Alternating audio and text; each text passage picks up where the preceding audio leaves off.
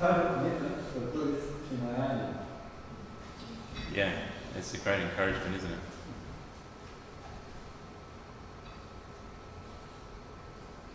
I found myself spending time just meditating on the concept of kindness, the theme of kindness, and how that looks practically as a Christian day to day. Yeah. Thank you.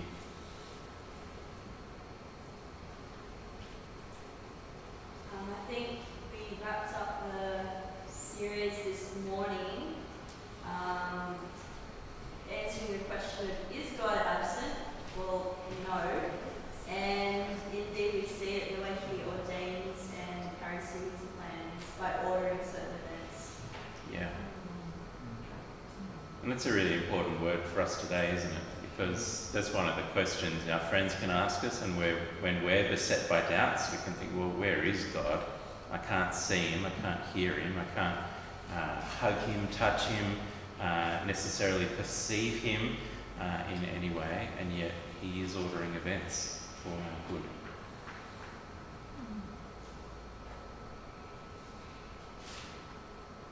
I'm encouraged that when you do the parallel and lead us to see the judges, is at the same time people can be so wicked, and laws choose to obey God, and he can provide that kindness and shelter for the poor and the lost. That's really stunning. Yeah. And again, that gives us hope for today, isn't it? As people reject God en masse and pursue lives that are deliberately against him, yet God's kindness is still there, and his people still exhibit that kindness. Michelle, I'm going to pick on you again because you said that you've been thinking about what kindness might look like. Do you have any practical examples that's come to you, or you can nudge a neighbour if you like? I need to phone a friend here. Yeah. I have such a bad short-term memory that, yes, it's been something that's been on my mind so much, and how does that look practically in the people I deal with day to day? How does that affect my witness? How does that affect the way I speak about people? But to give you a concrete example, now I'm struggling. That's all right. Sorry to put you on the spot. It's one of those, obviously in the news at the moment there's been a lot about how boys treat women, and we've touched on that in our own evening series, but there's a lot of exemplary activity in the book of Ruth of how men can use their strength, their presence to be kind to women, not in a condescending, chauvinistic kind of way, but to be kind to women rather than to threaten or make women feel unsafe. And how male leaders can do the same thing to model to other men and ensure other men treating women with respect as well. And it's a great model for us to follow and to think through. I just got to join the dots took a while. One way which it did help me was just in the context of Darryl and I being co-guardians of someone who has been part of our church, an older person, and we had to take her to a doctor's appointment. And it's full on, and it's hard going, and it's draining, and you never know what surprises are going to meet you along the way. And yet that overarching theme of God has given us the opportunity to show kindness. This is someone who's shown kindness to others all her life. And we don't show kindness to God, but because of the faith that God has shown us. And it really just, in a day that's really hard, and it's a struggle, and it is exhausting, it was helpful. No, thank you. And that's in turn prompted me with a memory. I remember when I was at Barara in ministry there, I was so out of place in terms of culture with Barara, even though it's where I grew up, kind of. They were all dirt bikers, the young adults, and loved doing all those kinds of extreme outdoor activities. And I like a book and being inside. But it took me 2 years to realise that this was going on, because they never told anybody about it. But these young adults, they're all on their quad bikes, their dirt bikes, doing all that kind of stuff. But once a month, they'd put all of that aside and take this mentally handicapped girl, a disabled girl, out to lunch each month. No one else was looking out for her, but they just spent some time with her. They left all of their own personal hobbies and activities aside, and they never told anyone. They just said, "No, here's a way we can be kind and care to this girl," and they just went and did it. And it's a great encouragement that this kind of kindness is not for when I grow up, or for when I'm older, or when I have more time. It's for all of us of all ages, and we do it in different ways, but it's an exciting thing to be able to imitate our God in that respect. Let me pray, and then we can look at 1 Thessalonians.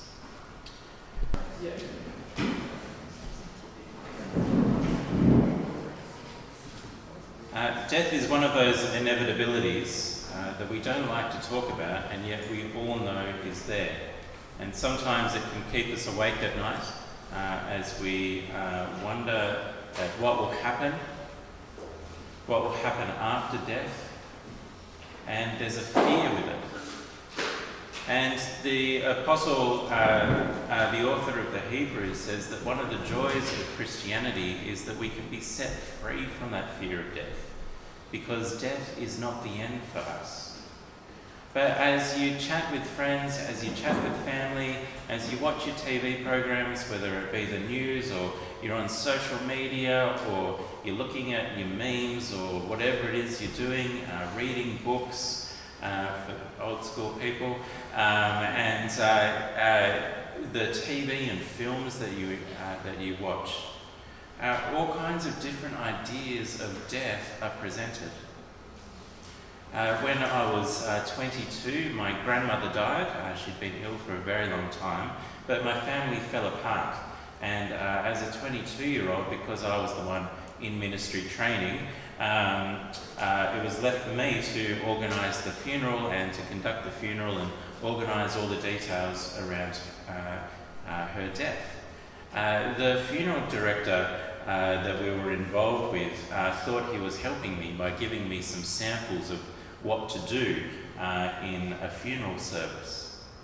But every single thing that he gave me, page after page, poem after poem, sentence after sentence, reflected this idea that it was better for them to no longer be alive, that it was somehow a release from the suffering of this world and now they're on to something better. But there was no basis for it. There was no confidence in it. It was just sentimentalism. As Christians, we do believe there is something better after death, that there is a new life that comes after death, and that is so much better than the life we have now. But it's not based on sentimentalism. It's not based on a wishful thinking or an idea. It's based on the Lord Jesus Christ and his death and resurrection. You will meet people who say that when we die, we just rot. Nothing happens. It's just the end. The body will rot and that's it. And that leads to a rather bleak view of life, doesn't it? What's the point of life?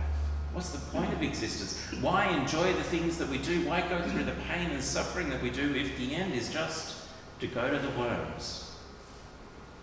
Others talk about death as being a release of the spirit from the body. We exist in this body now, but the body somehow holds us back. It constrains us, it constricts us. And while they won't admit it, a lot of the sexual arguments that exist in our culture today assume that the body is somehow limiting of our being and that our spirit is our true being. And we wait for death to be released from that to become spirits in a new existence. That's not the Bible's view. Our bodies are a part of who we are. So what are we looking forward to then if our bodies are destined for death? Some people believe in reincarnation, that we will come back again in a new life, in a different life, in a different form, and the things that we've done in this life will determine whether we come back better or worse in our next cycle of living. There's a certain truth there as well, isn't there? That what we do in this life is worthy of judgment. But the Bible doesn't speak of reincarnation, coming over and over again. It speaks of resurrection. And that resurrection is not just a resuscitation of our bodies. Lazarus rose from the dead, the little girl rose from the dead, but then they went and died again. No, when Jesus rose again, he rose no more to die. He rose immortal, and he is the first fruits, the down payment, but the beginning of the resurrection of all. And in Daniel chapter 12, that's promised, that everyone from the dust of the earth will rise again and face God's judgment, some to everlasting life, some to judgment. As we come to a passage that speaks about death, it's important that we have the right background and ears on for what the Bible speaks about when it speaks about death. Death is not the end. We don't rot. Death is not but a cycle of reincarnation. Death is not a release of the spirit from the body, but rather death is the prelude to resurrection and judgment. But it's easy for us to talk about death in abstract terms. But for those of us who have experienced death in our own lives, will know how traumatic and difficult it is. I don't know whether you've ever had this experience or not, walking around the city. As you walk around the city, there are these massive skyscrapers, 10, 20, 30, 40 stories high. But in between them occasionally you find a little alleyway. You notice those alleyways? They look a bit creepy because, people do creepy things down them, possibly, or at least breathe rubbish down there and all that kind of stuff, and it's all covered in shadow, and there's just an absence of people. And while the hubbub of the city is all around, if you just walk down one of those alleys for 10, 20 metres, all of a sudden the hubbub dies away. You're in the midst of all these people, thousands of people, and you can feel totally isolated and cut off. And death is a bit like that. The people we love, they're still there in front of us. They're in the casket, they're in the ground. They're close, but we're completely cut off from them. We're close, but we can no longer hug them, touch them, look them in the eye, hear their voice, feel the warmth as they enfold us. There is an absence of relationship that death brings that is utterly traumatic. And we don't know when it's going to come. We live with an expectation that we will live forever, or at least live to a good age. Cherrybrook is now one of the most long-lived suburbs in the country. The average age of death in Cherrybrook is about 87 years now, which is about third or fourth in the country for longevity in terms of average age of death. You're in the lucky country, the blessed country, the seemingly endless days of life.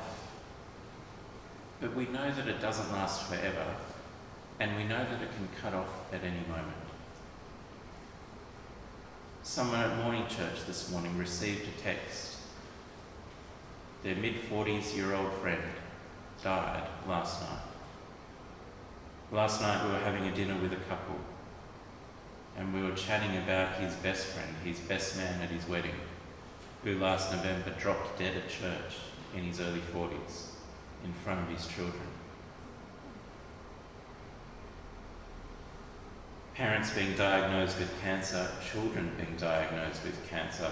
The looming spectre of death is hidden by our media. It's hidden in the world's eyes. We talk about statistics with COVID, but we rarely see the reality. But it's there, and it can scare us. Paul offers, God offers something better in this letter. Because our experience of a death does not lead to a grief with no hope. But for those of us who are in Jesus, you can see there, chapter 4, verse 13, that those who are asleep, that's his kind of metaphor for death. He wants to let us know about it. so that we might not grieve as others do who have no hope. The particular issue that the Thessalonians had was seemingly they thought that, well, if Jesus is going to return, what happens to those who die before he returns? Does that mean they're lost forever? They've died, but he hasn't come back yet, so how are they supposed to experience the salvation that he's promised? But Paul says, no, they're not lost. Though they might die, they are kept safe by Jesus. They are kept safe by him. So he says to you there in chapter 4, verse 14, since we believe that Jesus died and rose again, even so through Jesus, God will bring with him those who have fallen asleep, those who have died. We declare to you by a word from the Lord. This isn't just Paul's guessing, it isn't his random reflections. This is a word from God himself, that we who are alive when Jesus returns will not precede those who have already died, but rather the dead in Christ will rise, and those who are alive when Jesus returns will join them. There is a word from the Lord. And there is a word to encourage one another with. As we are beset by thoughts about death, as we tremble in the face of death, here is a word that sets us free. Those who die in Christ are not lost. Those who die in Christ are not lost to Christ and the salvation that he gives, but rather when he returns, they will rise from the dead, and those who are alive when he returns will join them, and therefore we will be with the Lord in the air. He gives us courage in the face of death. But he also gives us courage for the present, to live life now with hope and with confidence. In chapter 5, verse 1, he says, now concerning the times and seasons, brothers, we don't have anything, you have no need to have anything written to you, for you yourselves are fully aware that the day of the Lord will come like a thief in the night. He talks about what's going to happen when Jesus returns. He gives them courage in chapter 4 in the face of death, but here he gives them courage because of the future. And the future is that Jesus will come back suddenly, when no one expects. No one knows the day or the hour, but he will return. And when he returns, it will be sudden, like a thief in the night. Unexpected, unforeseen, but we know that it's coming. The return of the Lord Jesus is not cause for fear for those who belong to Jesus. You see there in the passage that it is cause for fear for those who don't belong to him, but for we who do belong to Jesus, it's actually a cause for hope, and it's a cause for endurance, and it's a cause for perseverance, and it's a cause for eager waiting while we wait for Jesus to return. Because as Jesus is in the light, we as children of the light, children of the day, we live like those who are in the day and in the light. We don't do the deeds that are hidden in shame, that we try to keep secret, that we're afraid people will find out about, that we are embarrassed about, that would ruin our reputations, that would ruin, but rather we pursue the deeds of the light, not to parade it in front of people, but to live humble, godly lives, rejoicing in the light that God has brought us into. We belong to the day, verse 8. So let us be sober, having put on the breastplate of faith and love, and for a helmet, the hope of salvation.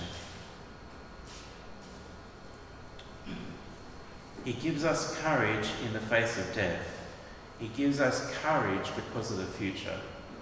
But notice how he ends each of those sections. Chapter 4, verse 18.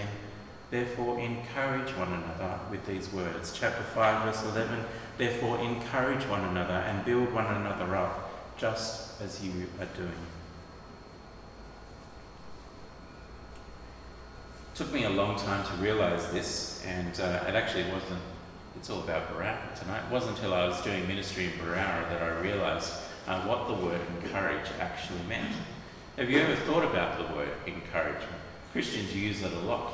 That was an encouraging conversation. But what do people mean by it?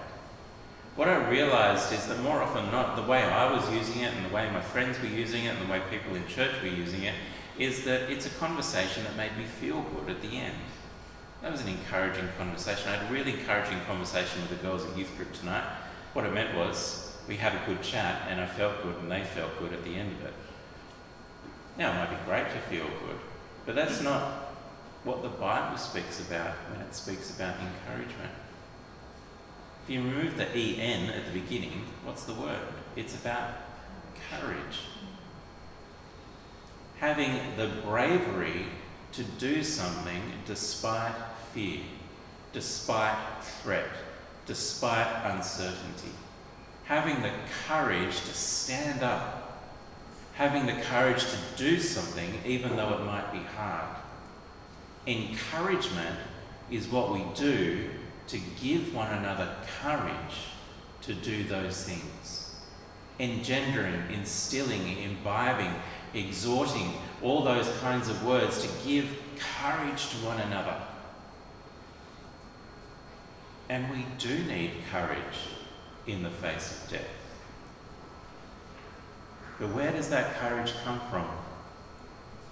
In this passage, it comes from each other.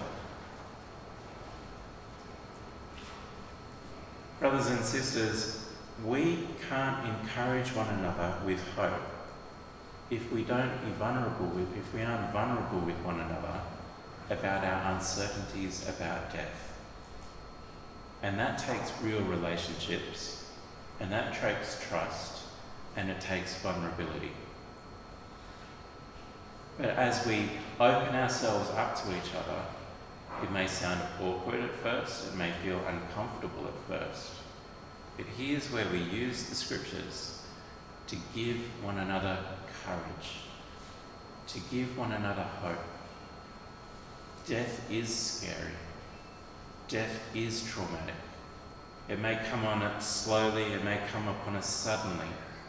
It may leave us bereaved and grieving. But as we open up to one another, so we give an opportunity for people to give us courage that death is not the end. We're not going to rot. We're not going to be released. We're not going to be resuscitated or reincarnated, but we're going to be resurrected, just like the Lord Jesus. But it also gives us courage in the present as we think about the return of the Lord Jesus. I've been watching a TV show recently. It's called SEAL Team. Has anybody been watching that? Leon, thank you. Jess, thank you. It's me trying to live my youth again, because it's got David Foreigners in it, who was from Angel and Buffy, for those who are that old, and Bones as well, for those who watched that in their other years. But one of the things he's a SEAL team operator, and he says he has his 3-foot box. His life exists in a 3-foot box. He doesn't make any decisions beyond the 3 feet in front of him. He just lives life to the moment, to the moment, to the moment, keeping his head down, because that's the only way that he can survive. As Christians, there's a danger to that kind of living, because in that you lose hope.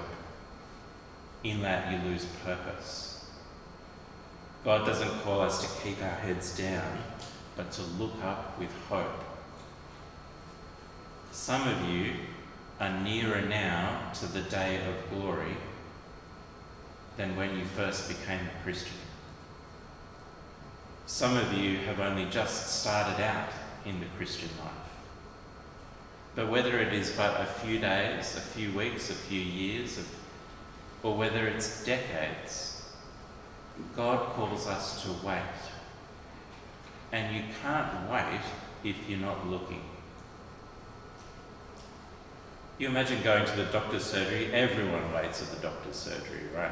You know the experience. You get there on time, and then 40 minutes later you get in to see the doctor. But if you turn up 10 minutes late, woe to you. It's a lot of waiting. And there's things to do while you're waiting, aren't there? You can read the magazine, or these days everyone's just on their phone, playing their game or reading the news or scrolling Facebook for something that's not an advertisement but actually something meaningful from a friend or whatever it is. But when the doctor calls, you don't say, hang on a minute, I've just got to finish my game. You don't say, hang on a minute, I just want to finish this great article I'm reading in this yachting magazine that I've never read in my life before. You're waiting for the doctor. So when the doctor comes, you get up immediately. Don't lose sight of the fact that we're waiting. It would be absurd to go to a doctor's surgery just to read the magazines, right? It would be absurd to go there because it's got better Wi-Fi and I'll just sit here and play my games on my phone. You go there because you're there to see a doctor to get help, and you're waiting. The Christian life is about waiting. And we need one another to have courage to keep waiting. And this is why each other is so important yet again. To remind each other, hey, I think you're getting your head down a bit. You're not seeing what's actually before you. You're getting caught up with the world, your schooling, your university, your degree, your work, pursuing relationships. You're getting caught up in this world of pursuing greed, of pursuing the things that the world loves. Sport has become your idol, or whatever it is has become your idol. You need to lift your head up and remember that Jesus is coming. Jesus is coming. Therefore, wait. Don't be distracted by idols. Don't be distracted by passions and lusts of the flesh, but rather pursue the deeds of the light, because you're waiting. Brothers and sisters, death is a reality, and it is a fearful one. But for those in Christ, we have courage, we have hope, and we need one another to hear that hope.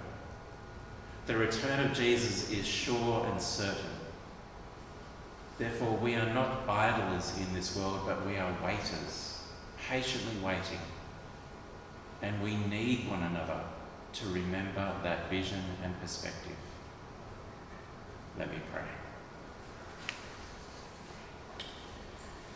Father in heaven, we thank you for the hope that we have in Jesus, that he is coming back. And when he comes back, that we will be resurrected with him to eternal life and relationship with you.